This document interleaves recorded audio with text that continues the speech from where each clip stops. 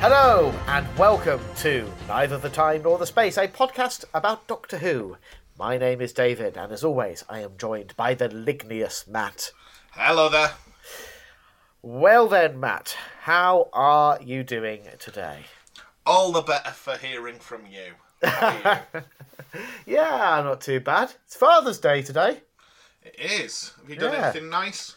Yeah, we popped up to Sutton Bank, had a bit of a mess around, and got a fancy coffee on the way back. So yeah, couldn't really ask for more than that. I am a man of simple pleasures, simple needs. Yeah. I had a little FaceTime with my dad. But Yeah. as always, because it was me, my two brothers, and then my mum and dad on the other end. Even though it's Father's Day, it just turned into everyone taking the mick out of my dad and just kind of picking on him a bit. Is he the family punching bag?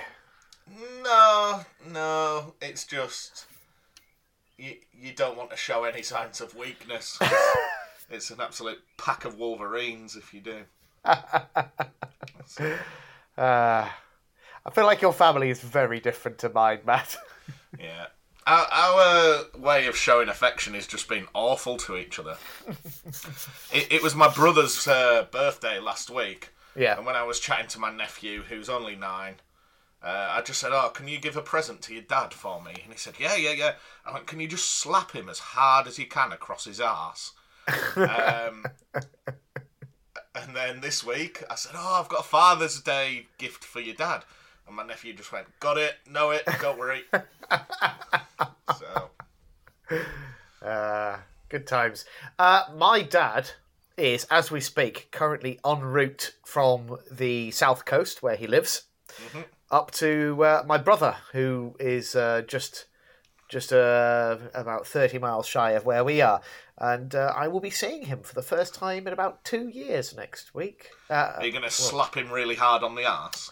I wasn't planning on it, to be honest. He's quite frail. He's only got one kidney. It would seem a bit cruel. Right. But it'd be a good way to assert your dominance as like head of the family. Yeah. There is no head of our family. We are a family of beaters, if ever there was one. Yeah. I'm a family of beaters, but ours is spelt Beaters. Well, I mean, of course, we will be touching on themes of family later in this episode when we discuss Knock Knock, which is our topic for this week. But that is, of course, once we've got all of the other usual flim-flammery out of the way. So where do you want to begin this week, Matt? I honestly don't know. I very nearly said I honestly don't care. Well, you know what? I'm quite itching to get into Would I Lie to Who, because I think I prepared quite a good one for you this week. Right, let's go for it. Because the current scores are 8-7 in your favour. So if I get this, so it's getting tight now. Yeah, I think you've got a decent chance on this one, I feel like. But we'll see. So I decided, just for a treat, I'd make it Doctor Who related. Okay. That's very different for this segment of the show. Certainly, I mean, I try to keep it more on brand than you do these days. You do. The thing is, I think the key difference is you've usually got interesting anecdotes about your life, whereas my life consists solely of dull, tedious and stressful office work interspersed with looking after a toddler. And so my weeks kind of merge together quite often. You did well there not to say looking after your son was dull, tedious and stressful as well. Oh, it's not. It's just frantic at the moment. My goodness me. It's like 2 weeks ago, right? He was this sweet, thoughtful, focused little kid who just, you'd say, "Hey, should we do a drawing?" And he'd be like, yeah. And, he'd be really into it or whatever the activity is. And then this week, just gone, he is just like, I don't know, like just this runaway ball of energy, just like bouncing off the walls in every direction, can't focus on a single thing for more than 30 seconds. And it's just, the human brain in this period is fascinating because it seems like it reprograms itself, about once a week. So he's been hard to keep up with this week, but very entertaining, it must be said. For this week's Would I Lie to Who, I decided to centre it on Paradise Towers, which I just finished watching, which is the second Sylvester McCoy story. See, you're lucky because there's no football on this week, so I can't just play that in the background. Yeah. So, I'm finally watching the McCoy era in order. It's the Doctor that I have experienced the least of. And I'm quite, it's quite exciting just having basically a Doctor's entire era that, bar the one that we did for this podcast, I'd never really watched before. So, Paradise Towers, I had a great time with it. But then I went on the Doctor Who magazine 2014 50th anniversary poll and discovered that it is the 10th from bottom in that list. It's one of the sort of bottom 10 worst Doctor Who serials of all time, according to that list, which seems, I think, terribly unfair for what I thought was quite a fun, strange little story. But what's the main criticism of the story? I don't know yet because I haven't dug into it enough to see what I think the issue. If I had to guess, it would be that it doesn't take itself too seriously, and there is a contingent, especially within the classic Who fandom, that I think don't like it when Doctor Who comes across as a bit silly and crap. Mm-hmm. They kind of want people to think that it is some kind of serious, powerful drama. Because, of course, it can be, but it doesn't have to be. And when it's not, it can often be a lot of fun, I think. But, I'm thinking about, the Chase is another one, which is a Hartnell story that is very, very silly. And for a long time, old school Doctor Who fans would say is one of the worst stories ever. But I think it's brilliant, and I think a lot of newer fans actually have a lot of time for the sillier stuff because it's just fun, Mm-hmm. And that being the case, Paradise Towers is notable for having a guest performance, a villain turn, from one of the core cast of The Good Life. Okay. So, your question this week, Matt, is who is the villain of Paradise Towers? You've got three options. Okay. You've got Paul Eddington as someone possessed by an evil space lawyer. Okay. You've got Felicity Kendall as someone possessed by an evil space brain surgeon. Okay. Or Richard Bryars as someone possessed by an evil space architect. Those are your choices. Right. Can you just give me the first name again? Because I know Kendall and I know Bryars, but can you just give me the first one again? Sorry. Paul Eddington. So he plays the husband of Penelope Keith's character. Right. The middle class neighbour. Yeah. I'm not doing anything else other than a Google image search just so I can picture him. Now I've seen him, I know who you mean. Yeah, he's probably perhaps even better known for playing the lead in Yes Minister and Yes Prime Minister. Okay. And he was possessed by what, sorry? An evil space lawyer. A space lawyer? Yeah. Okay, so in what context is a lawyer needed in this story? Well, it's kind of it's this because it's all set in this tower block, right? Mm-hmm. And there's this sort of these sort of factional groups trying to take charge of the tower block, and basically this lawyer sort of comes in and possesses Paul Eddington's character to try and take control of the situation.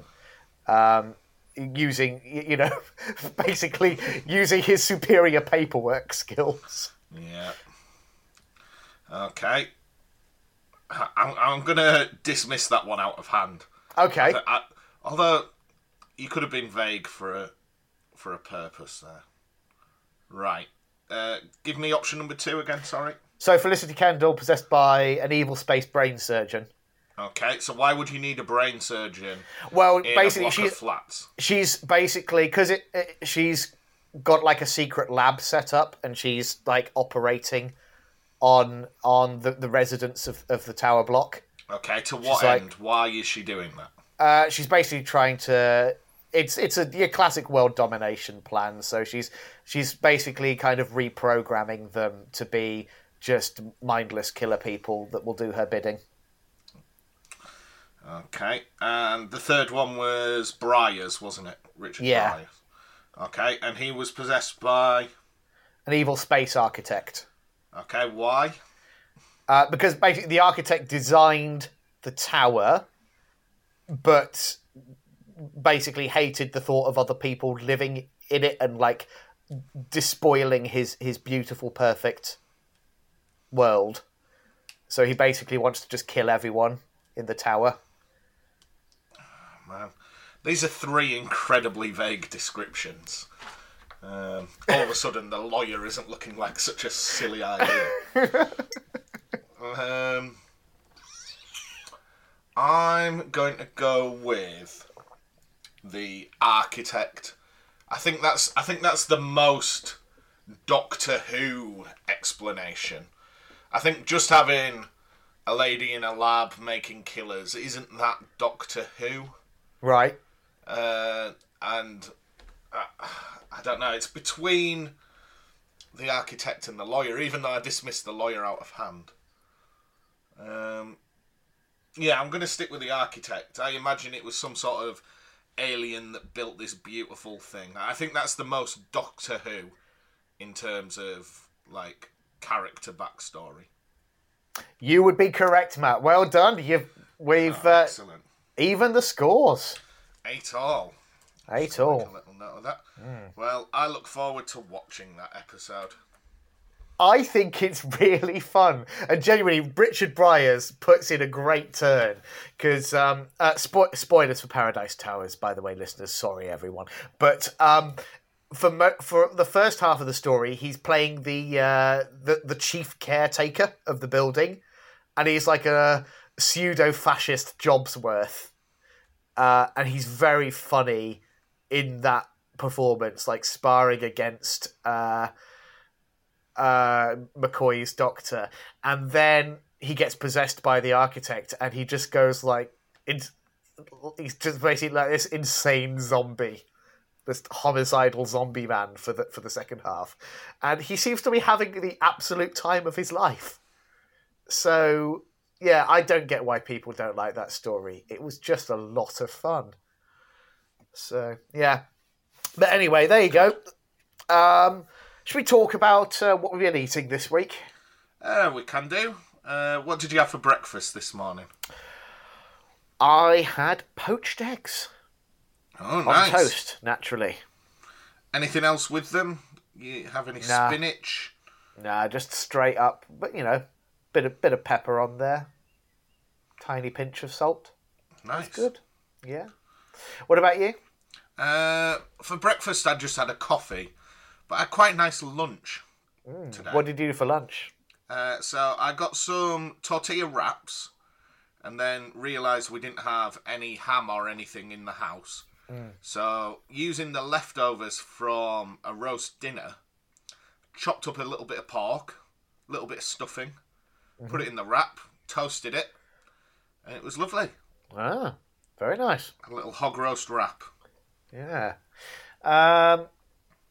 Yeah, good times. Would that make your meal of the week, or have you got another candidate for that? No, meal of the week was last night's dinner. Oh, mine was too. What did you have last night then? Well, for the first time in probably a couple of years, I went out for a curry. Oh, good times. Went out with my wife, not to Jaipur Spice, because neither of us could be bothered to drive, because then we could have a drink.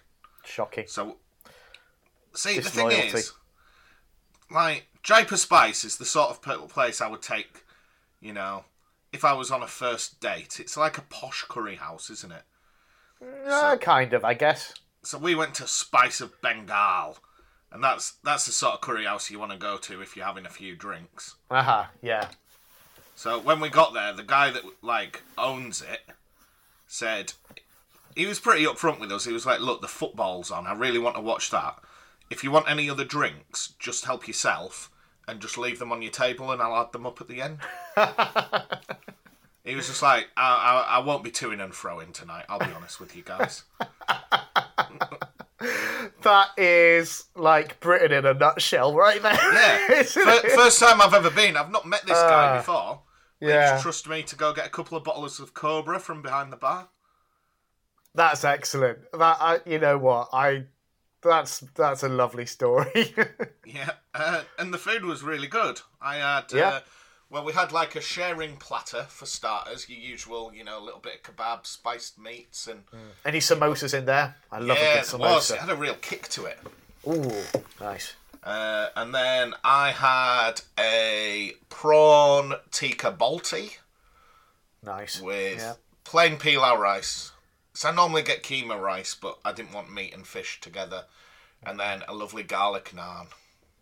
Yeah. You've got to go garlic with the naan, right? I don't get what...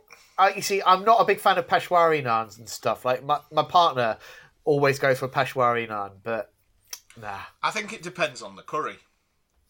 If I was having like a lovely lamb one, I'd always go keema and just maximise my meats.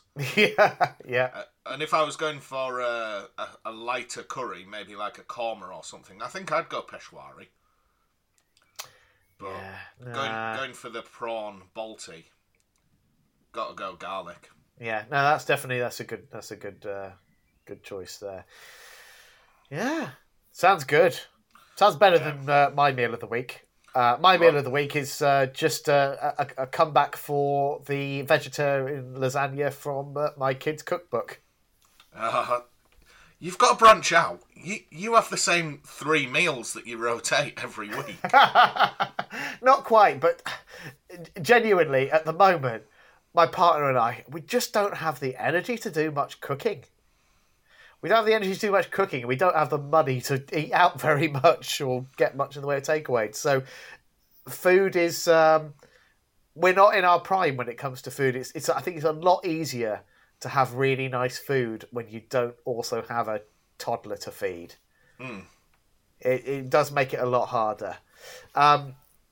But that being said, I'm looking forward, with my dad being up this week coming. I'm sure there'll be some nice meals with the family. Yeah.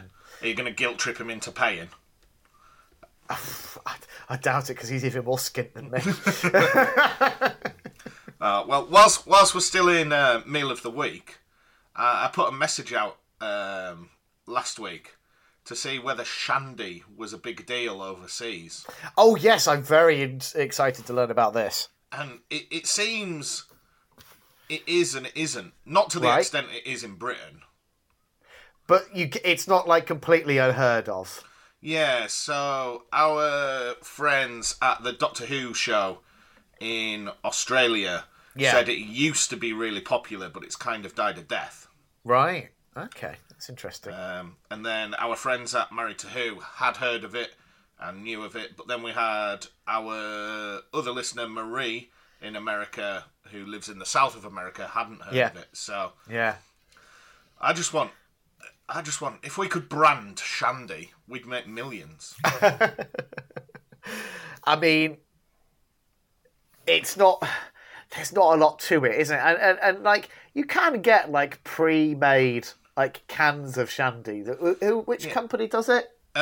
It's John. Is it John Shaw? Shaw's that did make Dandelion and Burdock. Hold on. Yeah. One of those more traditional, like soft drink companies. They also do a shandy in a can, but it's not the same though, is it? No. I think as well. Ben Shaw. Sorry, not John Shaw. We should make clear as well to any listeners who haven't ever tried a shandy, if you're doing one yourself, please do not. To be clear, it is sparkling lemonade, and pretty bog standard stuff. You don't want to be getting like a posh or homemade still lemonade. If your lemonade is yellow, it's the wrong lemonade. Yeah. But I still haven't had a shandy since we've had that discussion. And I've been craving one all week. Since last week, I bought 8 cans of lager and drank all of it as shandy. So that's about 16 pints of shandy this week. Good times. All right, then. Do you want to talk about your non-Doctor Who TV highlight of the week? If you have one? I would. I'm going to recommend a programme that I think is probably one of my favourite programmes I've watched this year. Okay. So it's on Amazon Prime. Right. And it is Clarkson's Farm.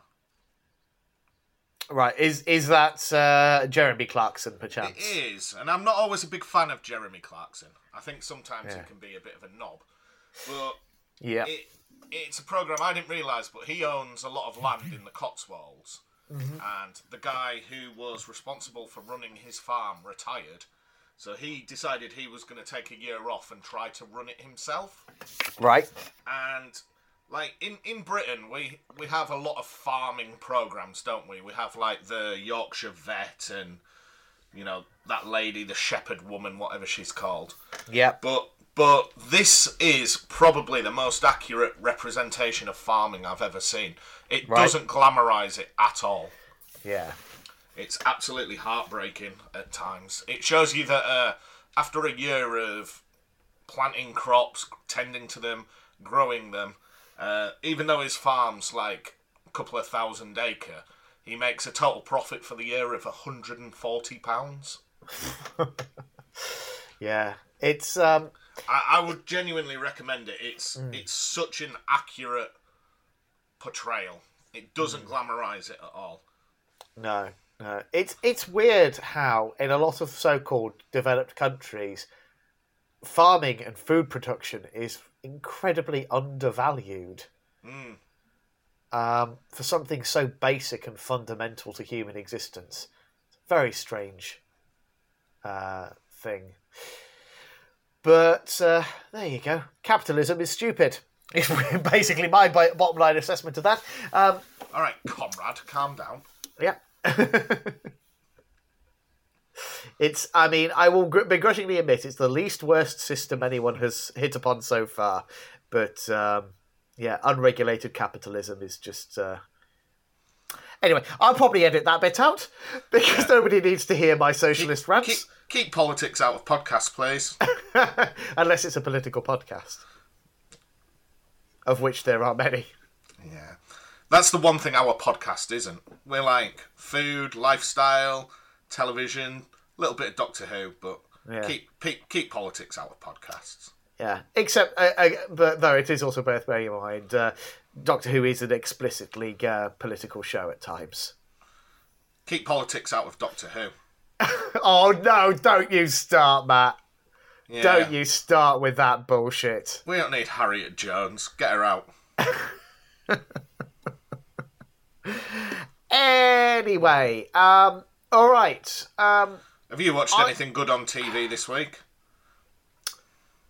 I haven't watched a lot of TV again, to be honest. I've been trying to catch up on Falcon and the Winter Soldier. I've managed one episode this week, which I watched in like 3 separate chunks over separate days.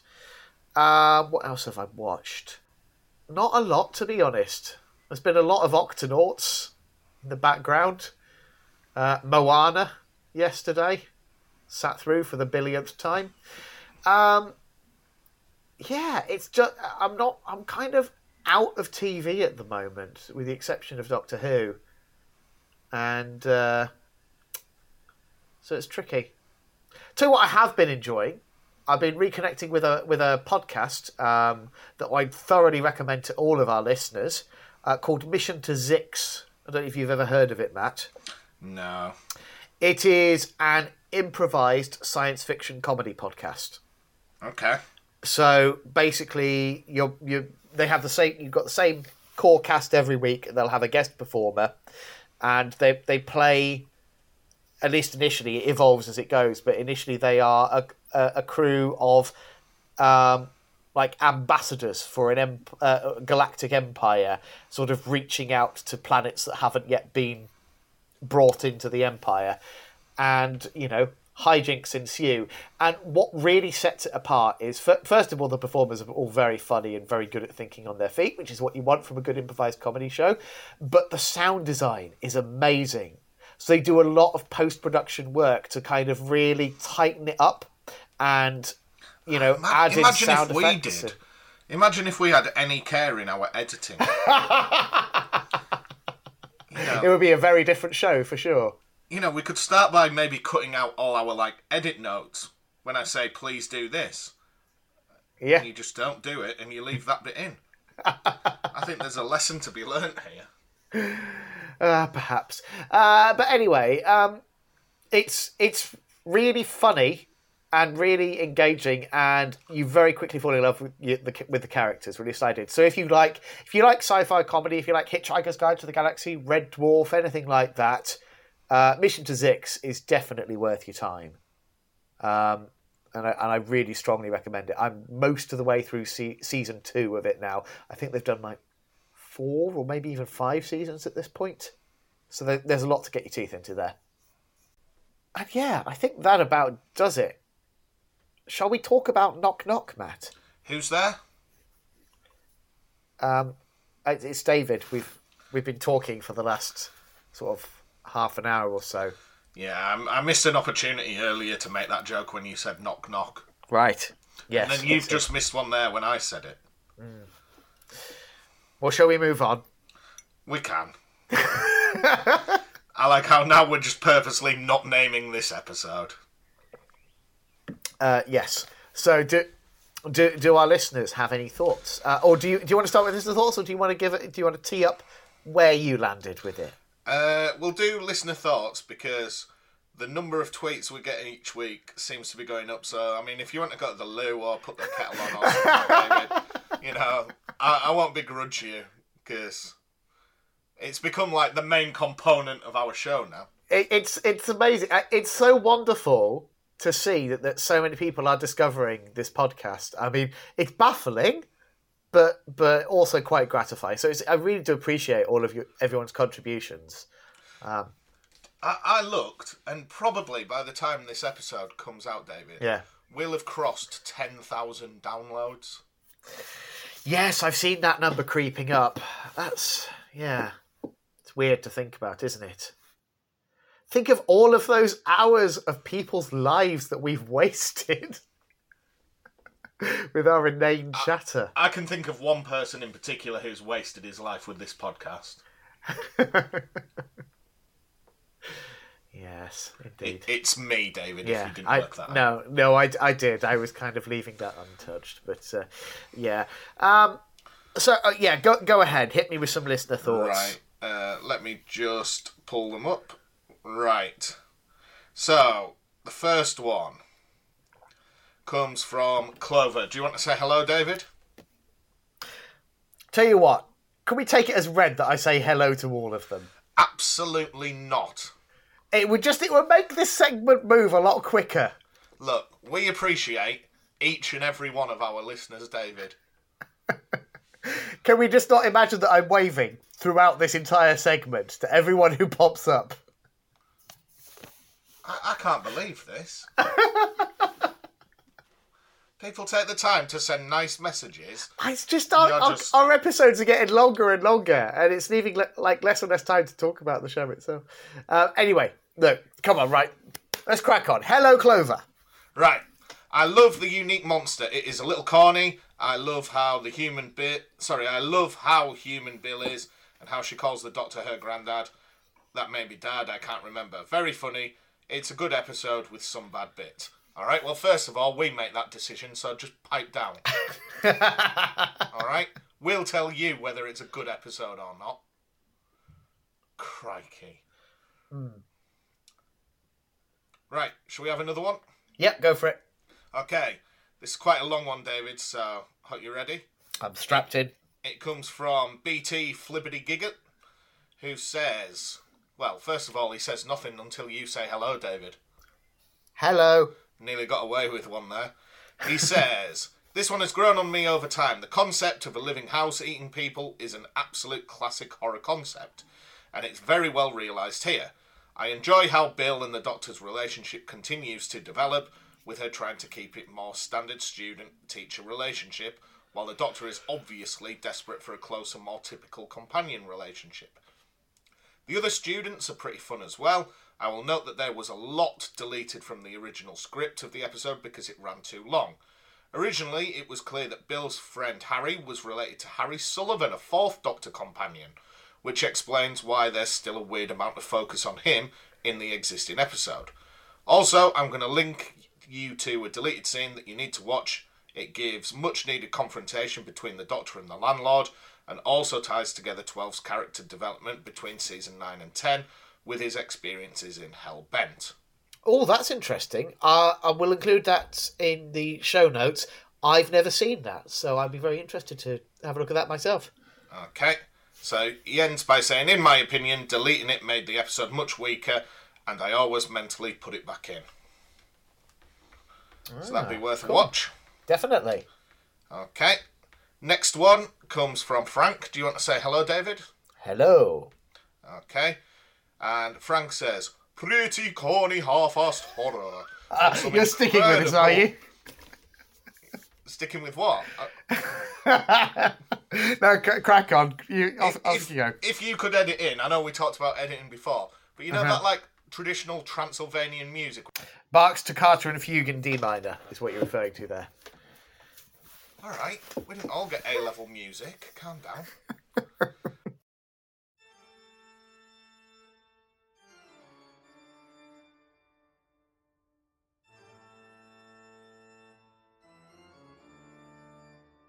He says, pretty corny half-assed horror, but some incredible practical effects, sound design and banter. Love Bill's group of friends and how each one interacts differently with the Doctor. And once again, the Doctor and Bill's chemistry is just wonderful. It is such a pleasant watch. Ha ha ha ha. Mm-hmm. Okay. Yep. Right. Next message comes from Amy. Can you say hello, please, David? Hello, please, David. Ah, you're on bloody fire this afternoon, aren't you, Mr. Comedy? Yep. All right. Hello. Yes. Right, you have to do it properly, because Amy's one of our nice listeners. She is. Hello, Amy. Right. It was an okay episode. It was funny. 12 is funny in this, and people's reactions to him are funny, like when he ate the chip. The relationship between 12 and Bill is a treat to watch, and I like Bill's part in helping 12 solve the mystery. I like the vault scene, and David Suchet is great. Yep. No broad disagreements with anything anyone said so far. Okay. We then have James Courtney. Say hello, David. Hello, James. Okay. So, those first 60 seconds reminded me so much of my experience of renting as a student. Just one awful place after another. I guess this means Bill has done a year of university already. I quite enjoyed the building tension in the episode. The sound design really enhances that. David Suchet is wonderfully creepy. Watching back this time, there was a childlike element to his performance all the way through, which helped to make him unsettling. The house also looks really creepy, and that is no surprise. It is the same house they used for Blink. Yeah, I was going to mention that. I only found that out when I was wikiing it last night. I hadn't been aware of that fact before, but it's blindingly obvious now that I think about it. Like it's the same exterior. But I don't think you ever really saw it in daylight the way you do in this, as you did in Blink. It was always really like grim and grimy in Blink. Yeah, that's true. And I don't know whether you ever saw it from such a distance that you saw it had a tower and things like that. I think the tower may have been digitally added. Right, okay. That makes sense. Yeah, I could be wrong, but otherwise they would have had to have searched really hard to get a nearby location which exactly fitted their needs for that. Right. Well, I've got good news with the next message, David. Okay. It's from James Swift, the James that we presume dead, killed by James Courtney. Oh, wow. He's back. He's alive. He's caught up. Yep. And he says, I feel this is what Class could have been. I really like the concept and the antagonist. The supporting cast ranges from annoying to fun. Little side characters to let Bill feel a little more grounded. Yeah, I would agree. I hadn't made the comparison with Class, but yes, I feel like this is a much better take on, young studenty types in the Doctor Who world. Mm-hmm. They are, they're fairly broad because we don't spend a lot of time with them, but, you could potentially follow a whole series of people of that ilk having these kinds of adventures. Couldn't you? Yeah, I don't see why not. Yeah. Right, last message, David. Yeah. Okay, so this is from Marie. Can you say hello, please, David? Hi, Marie. Okay, and Marie says, I loved it. It had such a light-hearted feel while still playing the haunted house horror story in such a surprising way. I love the way Bill presents the Doctor as a grandfather, and everyone just accepts it, except the Doctor, who is obviously baffled by that idea. I've never seen that type of roommate scenario where you have this whole group of people renting out a shared space like that. So I thought that was a neat character tool, allowing for many different backgrounds and body count. The landlord was plenty creepy, but like always with Doctor Who, he had a tragic backstory that was also ended in such a sad manner. I kept thinking the bugs would end up being something we've seen before, like the cyber bugs, so I like that it was something new, even if it was pretty cheesy. The people stuck in the wall are plenty terrifying, as was the thought of bugs crawling all over you to consume you. All in all, I thought it was pretty fun, scary, and a proper Doctor Who episode. Yeah, so it's what really strikes me in a nice way is that I don't think anybody disliked this episode. Whereas I recall general consensus when this was first broadcast was very mixed.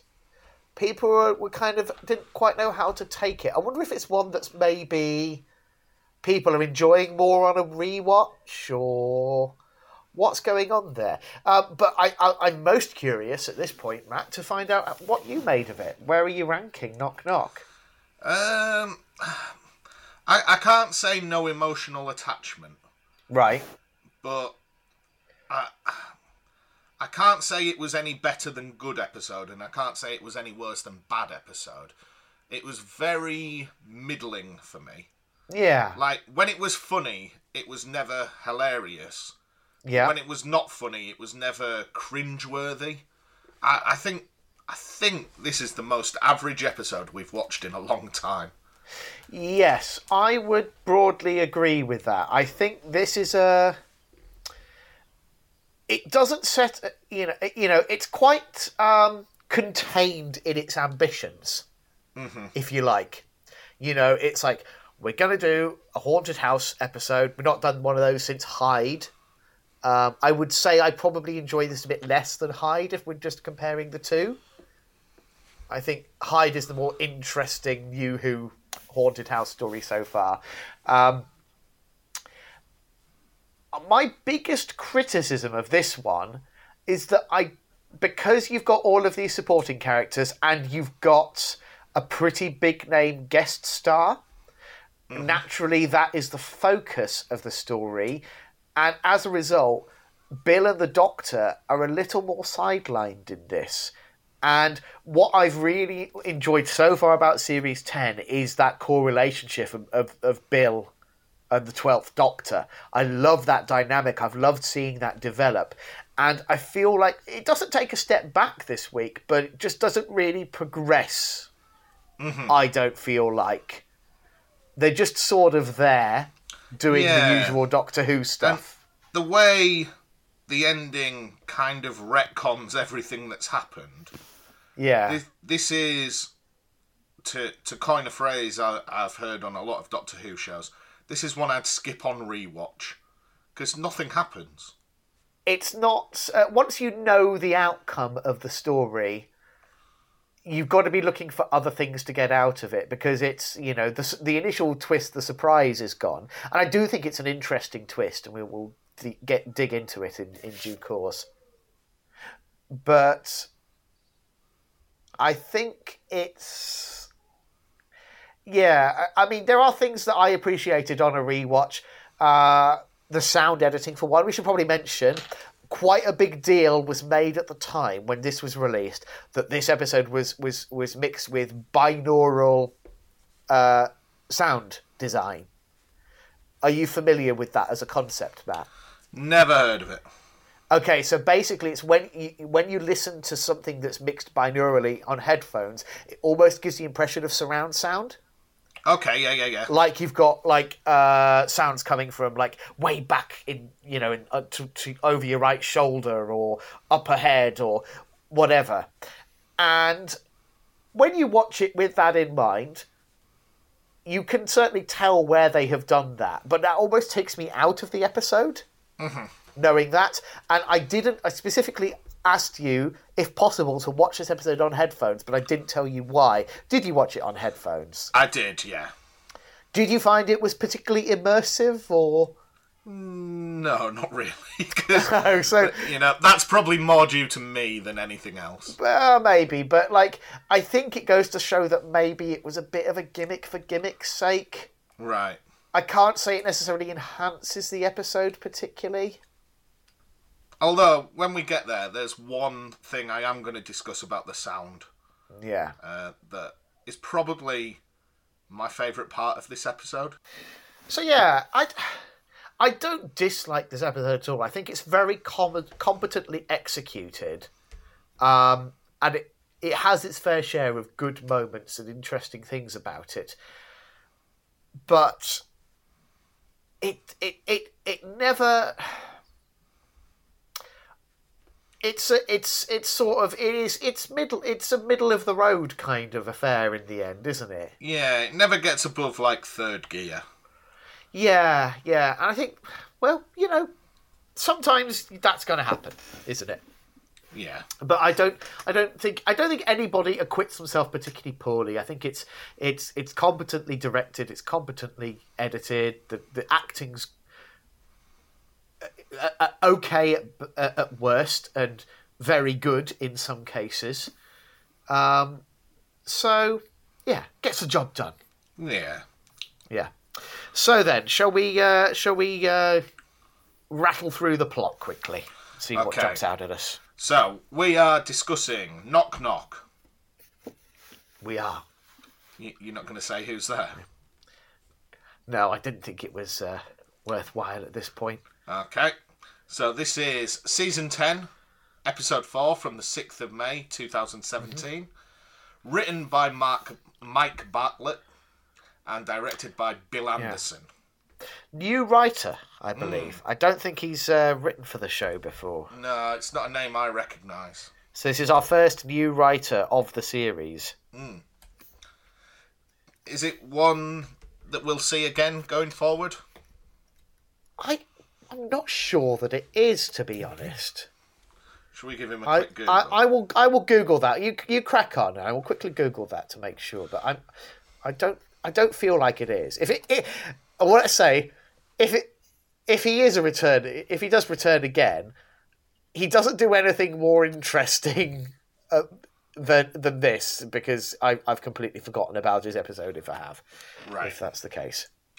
So, the episode begins with Bill's friends calling on her. One of the weaknesses, I think, of this episode is her housemates. Other than the one called Harry, because he's named in that tweet we've just read, I couldn't tell you any of their names. Yeah, they're fine, but again, this is one of those limitations of the show. You've got 45 minutes to establish and flesh out 6 characters or 5 new characters, not including the landlord. That's not going to happen, is it? So I think they all do well enough. I mean, there's a very kind of fresh out of drama school quality about them, but that's totally understandable. Yeah. So they are actually called Eliza, Shireen, Harry, Paul, and Felicity, and Okay, Pavel. we're not going to remember that, are we? No, in my notes they're just sort of referred to as one amalgamation of housemates. Yeah. So just to confirm, Mike Bartlett has not written any other episodes of Doctor Who, but he does have quite a long CV. He's predominantly a playwright. He's written a lot of plays and some other TV writing and radio writing as well. So good on him. Yeah. So of the housemates, the only one that I recognised from anywhere is Shireen. That's the girl who survives longest. Right. Played by Mandeep Dhillon. Who I don't think I've seen her in anything else. What's she done? Well, I recognised her. She's in the David Brent movie, the Ricky Gervais David Brent movie. I've never seen that. And then I think off the back of that, she is in Afterlife, the Ricky Gervais series as well. Right. So I only really know her from that. So obviously, Ricky Gervais is a fan. Yeah. But, yeah. Okay. So Bill's friends come and call on her because they're all moving in together. Okay. And the houses they view are all absolutely rubbish. So one's really, really tiny. One's next to a big factory. There's just nothing satisfactory. So I feel like I have to ask at this point then, Matt, what is the worst student accommodation you lived in when you were a student? It depends. In first years, I was in halls of residence, and that was absolutely fine. Then in second year, I moved in with one of the people I lived with in halls. Yeah. And, well, two of the people I lived with in halls, but one of them invited some friends from home to live with us. Right. And whilst the house was actually quite nice, they were just knobbers. I just didn't get. And the thing is, because they were a couple, anytime there was any decision to be made, you were never going to win if they were the opposing team. Of course, yeah. So that was a nice house, but it wasn't very nice to live there. And then in my third year, I moved in with some of the other people I'd lived with in halls in the worst house I've ever seen anyone live in. But it was the most fun. So the house itself, what was bad about it? Oh, it was falling apart. It was filthy. The plaster was cracking. When we got the landlord to fix it, it did such a half-assed job. Just the whole house was just rotting, basically. Yeah. It was just a vehicle for this man to make some money. Yeah. Worst house I was in, we spent one term there, and it was like autumn winter term. So it was after the first house my friends and I got after moving out of halls, and it was in this pokey little village because I went to an art college in quite a rural area, so there wasn't a massive city or anything to choose from. There was a small town with some often quite overpriced options, or you could take your chances with one of the surrounding villages. So we ended up in this manky old house, and it from the off it was weird because you had to go down a short flight of steps to get into the front door. It was on the high street of the village, but it was sort of sunken somehow. And it had a cracked window. It was all single glazed. The frames of the doors were all rotting. There was an inch high gap under the door from the kitchen, which led out to the back. And so every morning you'd wake up and the kitchen floor would be crawling with slugs and snails. And it was so damp. It was so damp. And all of us got really severely ill from one term staying in this horrible house. I had the same in the second house I lived with. You could, if you touched the wallpaper, you could probably have pushed your hand through it. It was wet. Yeah, you'd wake up and like your duvet would just be soaking. Yeah. For a lot of the time that I lived in that house, I sofa surfed at some friends. I was just like, I can't face going back to this horrible house. Yeah, so we did one term there, and then we were just like, nope, that's it. We finished. That was the end of the contract, and we were done. And I nicked a plastic lobster from that house, which I have to this day. I can remember it wasn't from the house, but I remember once at university. I don't really know why. Again, I think there was more than a few shandies involved. Me and some friends went to a curry house. And we just played the game, What's the biggest thing you can steal from the curry house? And I remember I went into the toilet, took a framed painting off the wall, wrapped it up in my coat, and then just left. Oh, crikey. Yeah. Yeah. I think that plastic lobster might be the only thing in my life I have ever stolen. Oh, really? Yeah. I was a good little boy growing up. I don't, and I say that with no pride. I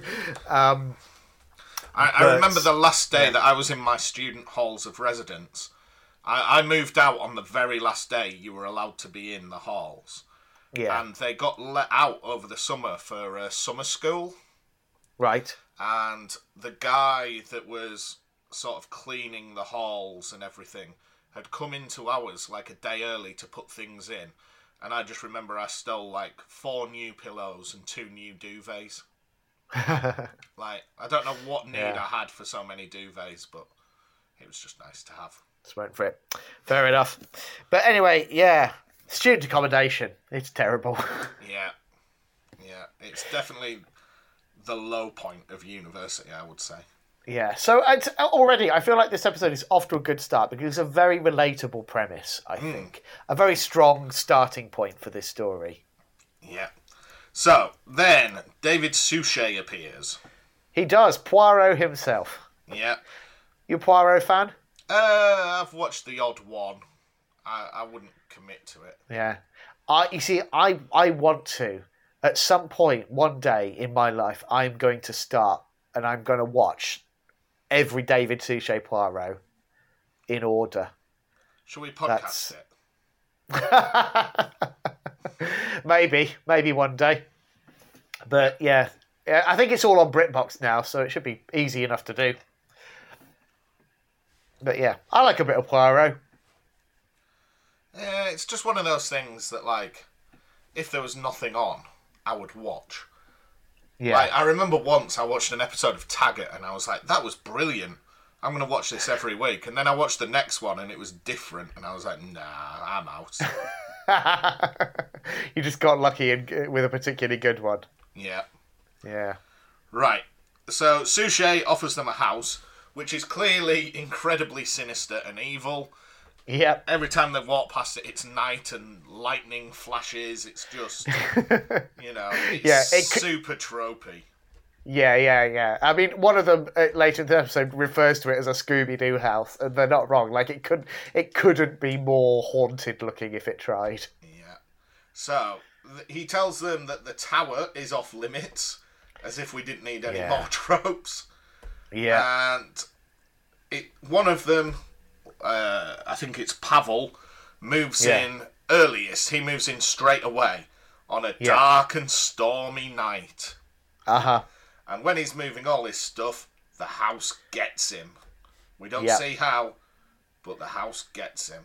Yeah, we hear a bit of creaking and some screaming, and then we're left with just that record player skipping on the same few bars. Right. Then we get the titles, and we get my favourite bit of the episode. And it's actually been probably, I hadn't noticed it at the time, but it's probably been my favourite bit of the last few episodes. I really like Bill's theme music. It's so bright and cheerful and... Yeah. Just when she's moving in and you get that nice little bit of music playing. I think that's my favourite bit of this series so far.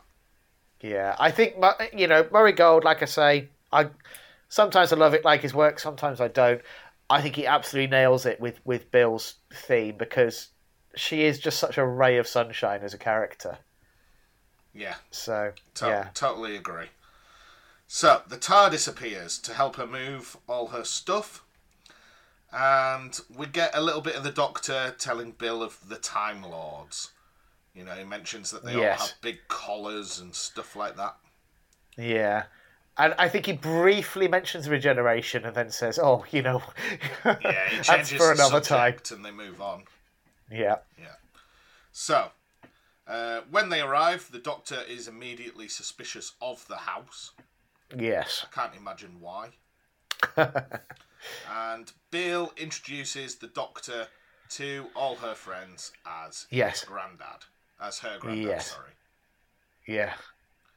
And I like the Doctor's like, "Oh, come on, I'm not old enough to be her grandfather." Yeah. That's it, because he goes, "Father, surely," and then she goes, "Yeah, grandfather." Yes. Yeah.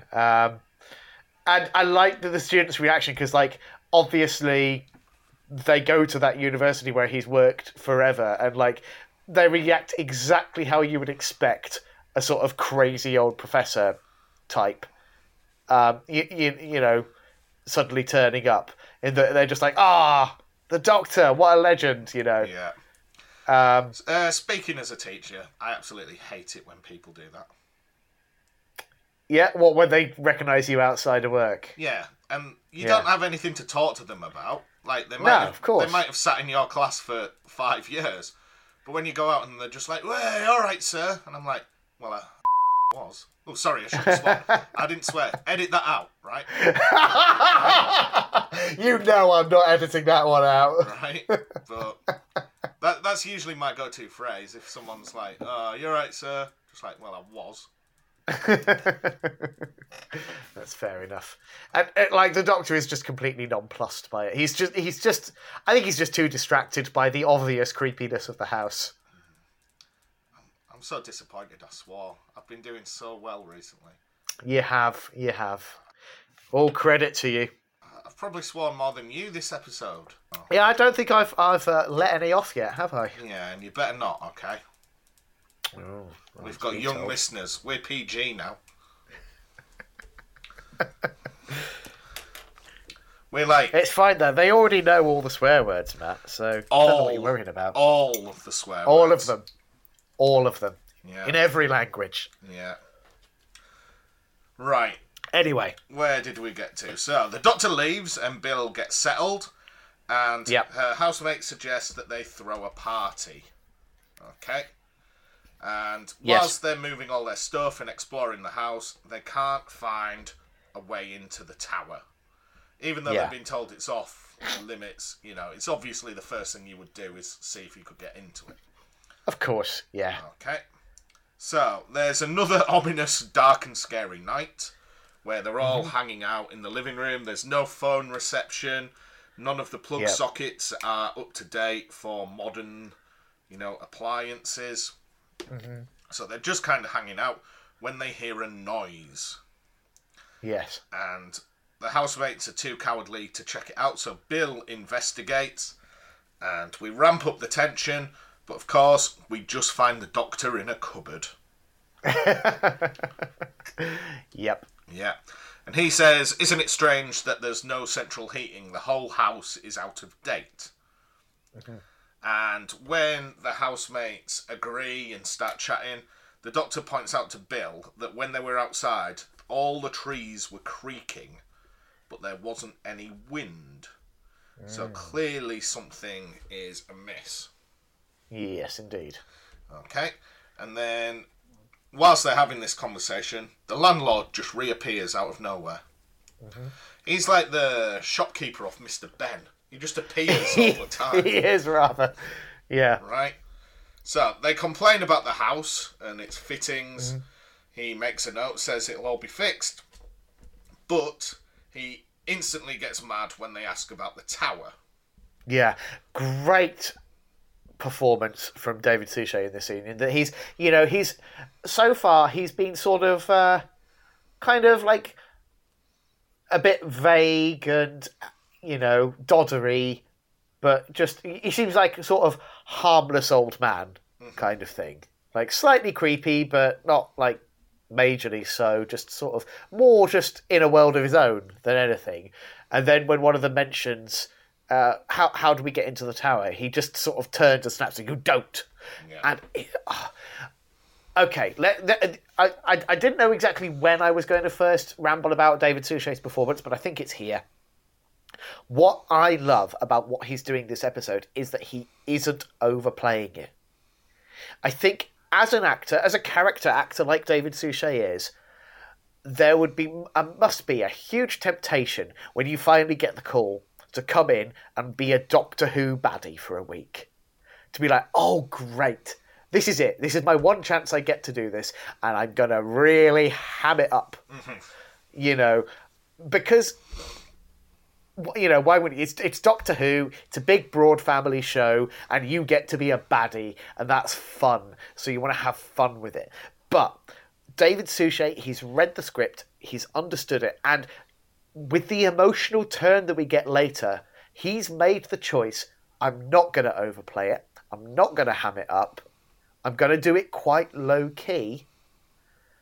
And then when that emotional turn comes, I think it has much greater impact for that. Yeah, I think knowing what we know about the character at the end, the performance makes sense. Because at this point, you don't know what's going on. He could be like Class. He could be the leader of some race of space elves, and we just don't know.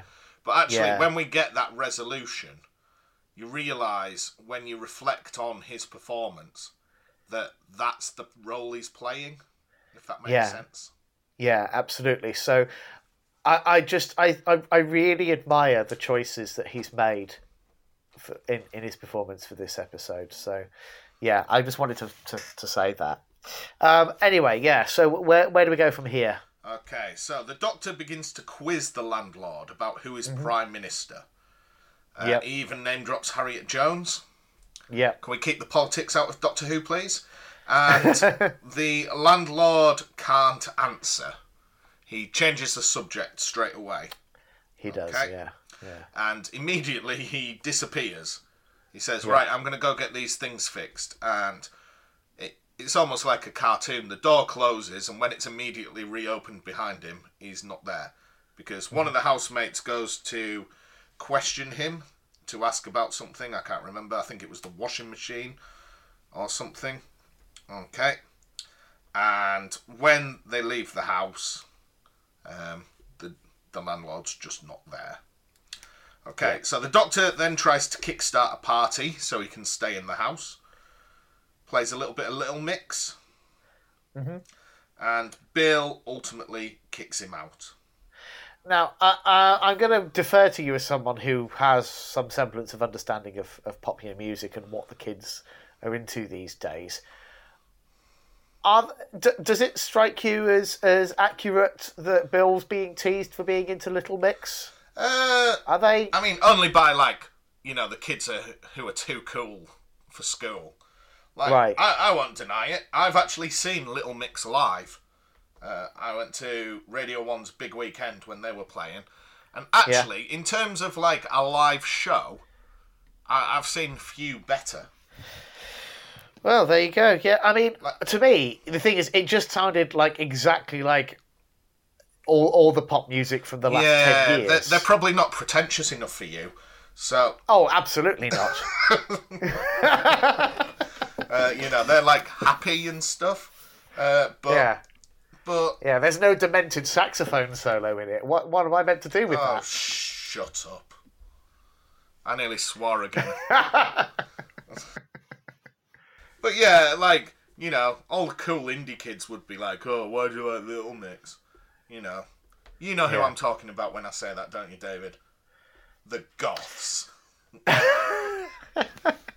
There were no goths in this story. Good. That's why I'm going to change it to good episode. Anyway, yes. So but basically, Bill's desperately trying to get rid of the Doctor. The Doctor's trying to keep the party going as a pretense for snooping around. Yeah. But eventually, they all make the decision to just go to bed at that point? They do. Yeah. But only after one of the housemates tried it on with Bill because he doesn't realise she's gay. Yeah. I do. We didn't necessarily need this as a moment, but I like how it's played again, in that it's similar to that in that first episode of Class. You know, it's just not a big deal. Mm. You know, they don't milk it or anything. So yeah, I like it's it here because it's more about him than it is about Bill, because rather than it being like focusing on Bill's sexuality, he like literally can't believe a woman doesn't like him, and then the relief he has at the end when he's like, "Oh right, that makes sense because I'm so irresistible." I couldn't understand. Yeah, that seems to be the unspoken implication, isn't it? Yeah. Yeah. So once they've put that to bed, he puts himself to bed, except he doesn't. He closes his bedroom door, and we get loads and loads of screaming. Well, first of all, he's like prattling about a bit, isn't he? He's kind of teasing them for finding the house so spooky, so he's sort of pretending to to be pulled in by a ghost or whatever. But yeah, but then there's lots of actual screaming. Yeah, the whole house clattering starts about, like knocking and making weird noises. Okay, and the doors in the house begin to seal themselves. Mm-hmm. Okay, so it's clearly trying to trap Bill and the housemates. Yes. Okay. So what's your theory at this point? Because I'll tell you what mine was. Oh, the house is an alien. Yeah, I just thought, is there some sort of house monster? Yeah. Or is it just something that's invisible? I genuinely thought it's going to be ghosts that are aliens. Yep. I mean, it's as good a theory as any. It's always aliens. It doesn't matter what you think. It's always aliens. Except, and we didn't mention this last week, Thin Ice. It's never confirmed that it's an alien, the big fish. No. So that puts it in quite a rare category of Doctor Who episodes where it's not even that it definitely isn't an alien, but it's just like, might be, don't know. Because is the Lazarus experiment still the last one where it's not an alien? Officially, I think yes. And it depends whether you want to classify Thin Ice in that or not. Yeah. I don't know. We did talk about it just being a big fish for a while. So yes. Yeah. What do you think? Alien or just a big fish? I don't know. It's got some pretty specific powers. My money's on big alien fish. Yeah. I mean, it literally cracked rocket fuel. Yeah. It's pretty alien. Yeah. Anywho. Right, so one of the housemates tries to flee, and all the shutters close behind her. Okay? Mm-hmm. She does get out of the house, but is immediately killed by something unseen once she's out there. Yeah. Okay? So whilst they're running around the house screaming, panicking, Bill finds the first housemate that moved in. And he's embedded in the wood panelling of the house. I mean, credit where it's due. That is a really creepy visual. Yeah. It made me think of, like, Aliens. Yeah. Where you've got all that horrible stuff. It's pretty body horror, isn't it? And most worryingly, he's still alive. Yeah. That's the worst aspect, isn't it? That his eyes are moving and he's, like, trying to speak. Yeah. Okay. So unpleasant. The music that he was playing on his gramophone is what stopped the house from eating him. Yeah. And once he's telling us, well, once we work this out, you know who reappears? It's only the landlord again. Yep. Okay. And he knocks on the wall with a tuning fork. Yes, he's done that once previously, but it's not explained there. But yeah, it's obviously one of his things. Yeah. So Bill runs away and ultimately does find a way into the tower. Okay. Would you believe it? It's just one of those trick bookshelves that has a book-shaped handle on it.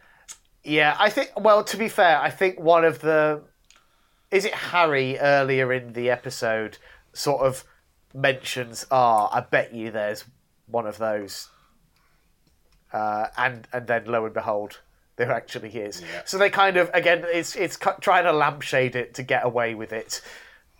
I feel like. Yeah. So You elsewhere, know what? If I had the money, if I won the lottery, and I had like a big fancy house, I'd put one of those in. yeah, I can't remember where I read it, but it rings true. I read somewhere that every man's dream is to have a secret passage in their house that no one else knows about. Yeah, it would be fun. Yeah, I'd go for Yeah. that. But anyway, yeah. So they met. So Bill and what's her name get into the tower. Shireen. Yeah. Okay. So the Doctor elsewhere beckons whatever it is that's controlling the wood, and then I've just written it's a beetle. It's lots of beetles. Yeah. So again, he and Harry run away and they find an elevator that at first I thought took them into the basement, but it seems to take them up the tower, doesn't it? Yes. Yeah. And he's got an up and a down, hasn't it? So that they head up to the tower. Yeah. I like the design of the beetles. You know, as the Doctor refers to them, dryads, just for the sake of giving them a name. But they're basically wood lice, Yeah. only big and with glowing antennae. Which I've always thought are one of the friendlier looking insects. I don't know. I don't sure find I've them talked- super creepy. I'm sure I've talked before that one of my biggest fears when I was young, I went to a museum where there was giant insects you could look at, and the whole thing just terrified me. Really? Yeah, it was in York, Castle, not the Castle Museum. You know where the museum gardens are? Yes. In there, and there was like a giant praying mantis that was probably about 30 feet long, 30 feet tall. Giant stag beetle. That was the one I really didn't like. It was just horrible. Sounds pretty cool. Not when you're young. It was pretty haunting. Yeah. It's funny, isn't it? The things that you latch onto when you're little that kind of just you irrationally creep you out, and then you can be scarred for life. Yeah. I still refuse to eat cauliflower. I don't know why. I've just never liked it. Fair dues. I mean, to be fair, it's not one of the nicer vegetables. No. You can do nice things with cauliflower. It but, looks like a big white brain, and it tastes horrendous. Same with good pickled. aubergine. Like, things you eat shouldn't be that colour. It's the skin on aubergine that I can't stand. It's when people cook aubergine and leave the skin on. Because it's like as thick as a rhino's hide. Yeah. It's, nobody should be eating that. Anyway, where are we? I've Right. completely lost track. So, in the tower, Bill hears a voice. And Yep. it says, "Father, is that you?" Mm-hmm. And just as you think you're going to get the reveal, we cut back to the Doctor, who finds the belongings of all the previous tenants. Every Yes. 20 years, there are new tenants. So no, they did go to the basement initially, don't Yeah, they? they do. That's where they find all this stuff. Because would you believe, Yeah. whilst he's looking through all the previous tenants' belongings, guess who appears? Oh, yes, indeed. Just the landlord. So the Doctor questions the landlord, and he says, well, all of them are still in the house. But he doesn't mean in the house, he means in the house. Yes, indeed. Okay. And so we crucially find out that basically he gets six students in once every 20 years. Yeah, So there's almost a ritualistic aspect to it, it seems. yeah. So the landlord says he has a daughter who was dying until the creatures saved her. Okay. Yes. And whilst this is going on, the creatures eat another housemate. I think they eat Harry at this point. Yeah. Okay. And we cut back to Bill, who meets Eliza, Yes. who is wooden. Yeah. And again, another thing that I think particularly needs praising is the makeup and costuming on Eliza is Stunning. Because if you go so back, well executed. the whatever it's called, not The Lion, the Witch and the Wardrobe, but that Christmas special that has the wood people. The Doctor, the Widow in the Wardrobe. That's it. This looks a hell of a lot better than that, doesn't it? It does, and I like the wooden people in that episode. I think it's effective there, but this is a step up for sure. And God, it's so creepy. Yeah, but in a really just fairy tale kind of way. But at the same time, it's really creepy. But she isn't antagonistic. She's not the bad guy, and that almost makes it even more creepy. Yeah, that she's just kind of sad. Yeah, you know, if she leapt forward and she had big wooden fangs and stuff, that's where we might expect things to go. But the fact it doesn't take that route makes it, And I distinctly remember there was a brief shot of this costume used in the Series 10 trailer, and there was a lot of speculation about wooden weeping angels. Oh, really? Off the back of that, but I'm glad that it didn't go down that route in the end. But really well done. Right, so whilst they're chatting to Eliza, one of the little bugs runs across the room and Shireen steps on it, and that causes her to instantly be consumed. Yeah. Okay, and once she is, the Doctor appears and offers to help Eliza. Yes. Okay, and this is where we get the resolution of the story, because the landlord originally showed Eliza the bugs to cheer her up when she wasn't well. Yeah. Okay. And they were dormant. He found them in the garden. And it was the high-pitched frequency from the music box which triggered them. Yeah. Okay.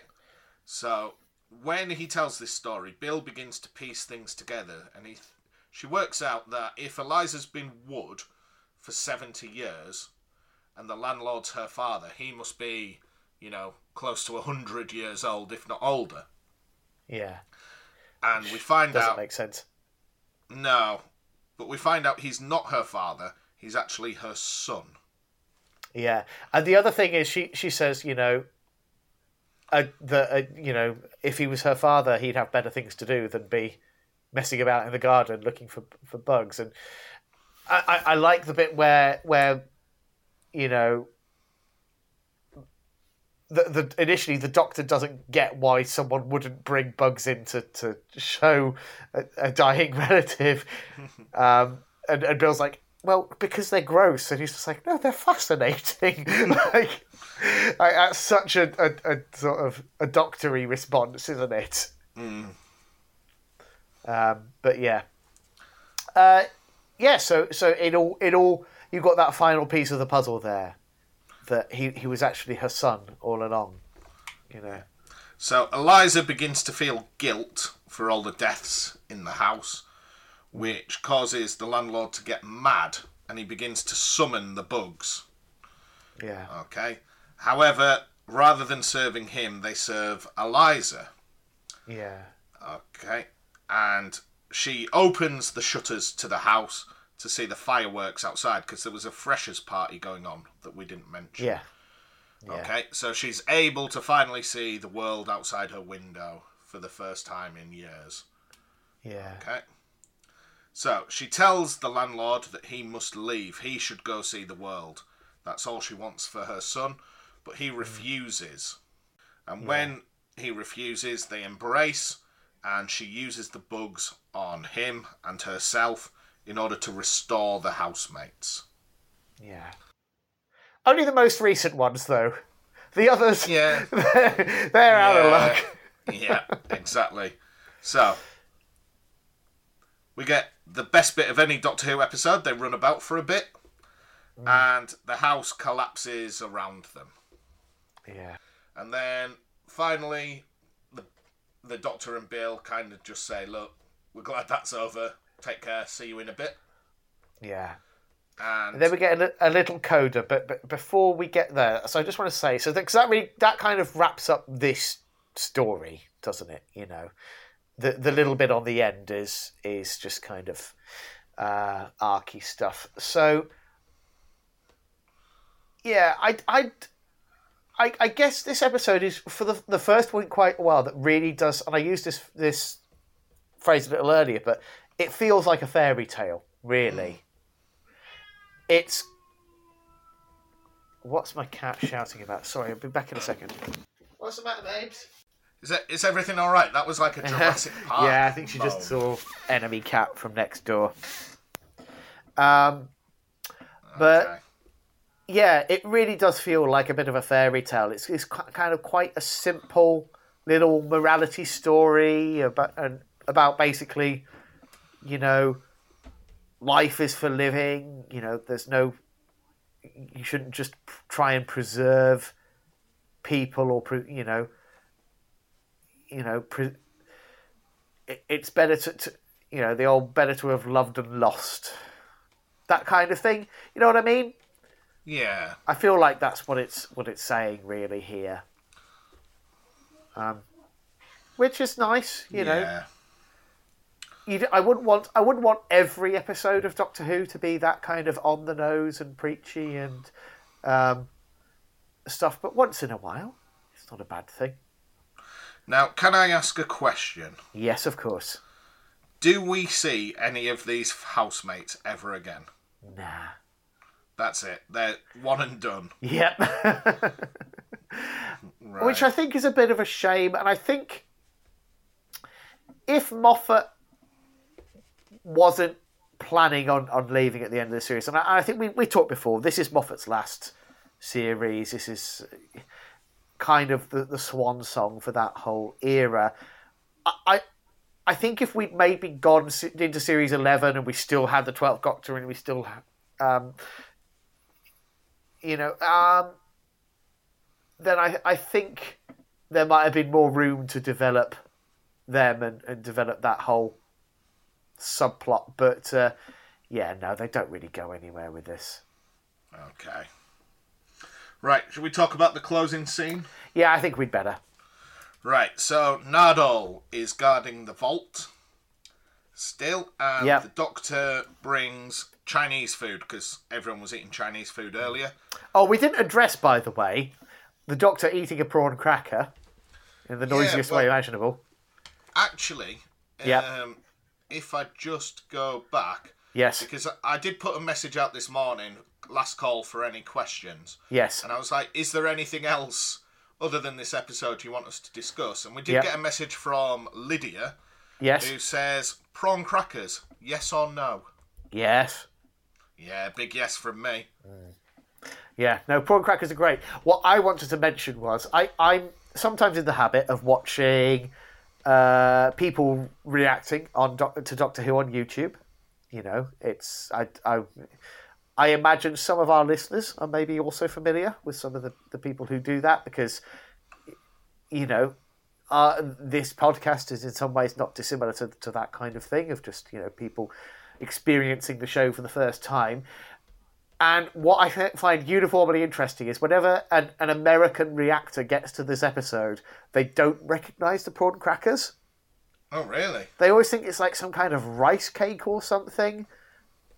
And so they just must not be a thing in America. I could be mistaken. If you are American... That can be this week's Does This Exist in America? Yes, absolutely. That's what I wanted to say. Biscuits and shandy. Yeah. So please tell us, Americans, are you aware of prawn crackers? Is it just reactors on YouTube that are ignorant of prawn crackers? Or is it just that they're not a thing in your country? Because if so, crikey, you're missing out. Right. On that note, David, we also got another message that I failed to read earlier, but I'll read it now. Okay. It's from Kimberly. Do you want to say hello? Hello. You should have said hello to Lydia as well. Can you do that now, please? Hello. Perfect. Kimberly says, I like the spooky vibe of the episode, not sure of the ending, but I like the general group of people and the cameo by David Suchet. Okay. And then when I asked for random things, she said that she's made some Angel Delight today. Oh, excellent. Where do you stand on Angel Delight? Love it. Yeah. We always have some in the cupboard as like a cheap and cheerful pudding. What's your go-to flavour? Butterscotch. You see, I can't deal with butterscotch. I don't really know what butterscotch is. Is it just toffee? Ish. It's very sickly though, because it's like Werther's Originals. They're butterscotch, aren't they? Yeah, but they're just like hard toffee. I'm going to Google what is butterscotch. But butterscotch has a sicklier quality to it than toffee, I think. Because I like toffee, I'm not a big fan of butterscotch. Yeah, it does just literally look like toffee. Originated in Doncaster. It's similar to toffee, but for butterscotch, the sugar is boiled to the soft crack stage, not the hard crack stage, as with toffee. There you go. Oh, who knew that would make such a difference? But, yes. Every day's a school day. Indeed. So, right, so the doctor sends Nardole away. Yep. But not before he reveals that whatever's been in the vault has been restless. Mm-hmm. And we also find out that the doctor has put a piano in the vault. Yeah. And when he offers food to whatever's in the vault, and says, I've got a story to tell, the door opens. Ooh. And the doctor enters. So, guesses for this week. Who's in the vault? What's in the vault? Well, I had an idea, but I don't think it can be. I was like, could this be like a multi-doctor thing? Is there an old doctor sat in there? But I don't think so. I don't know. Could be the curator. Yeah. I think we've seen enough of him. I don't think he can come back. Interesting thought. Yeah. I'm trying to think what else. You know, my mind keeps going back to the Master. I don't know. I wonder if it could be future Bill. Maybe in the future, in one of their adventures, Bill has to do something, life or death, and the punishment is they get locked in a vault. That's an interesting idea. Yeah. Well, we'll have to wait and see, won't we? Yeah, what have we got next week? So next week, we will be discussing oxygen. Okay. Knock, knock. I mean, no, we just did that one, Matt. We're doing oxygen next. Knock, knock. No, we finished. That was this week, Matt. I don't think we can do an episode on knock, knock and not have a single knock, knock joke. All right, then. Try me one more time, Matt. Knock, knock. Who's there? Boo. Oh, sorry. Bear with me one moment. Hi, Sausage. I'm just doing my podcast. I will be 2 minutes. No, 5 minutes. Okay, I'll be 5 minutes then. Okay, I'll see you very, very soon. Bye-bye. Right, okay. One more time, Knock, Matt. knock. Who's there? Boo. Boo-hoo. No need to cry. This week's episode wasn't that bad, Dave. I suppose not. All right, well, thank you very much, Matt. And do join us, listeners, next week for our discussion of oxygen. But until then, thank you very much for listening, and cheerio. Bye now.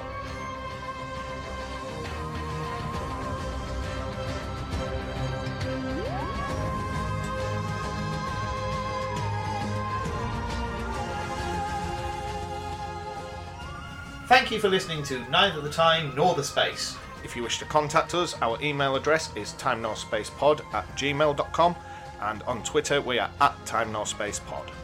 And thank you to Alexander Urban for his smashing arrangement of the Doctor Who theme.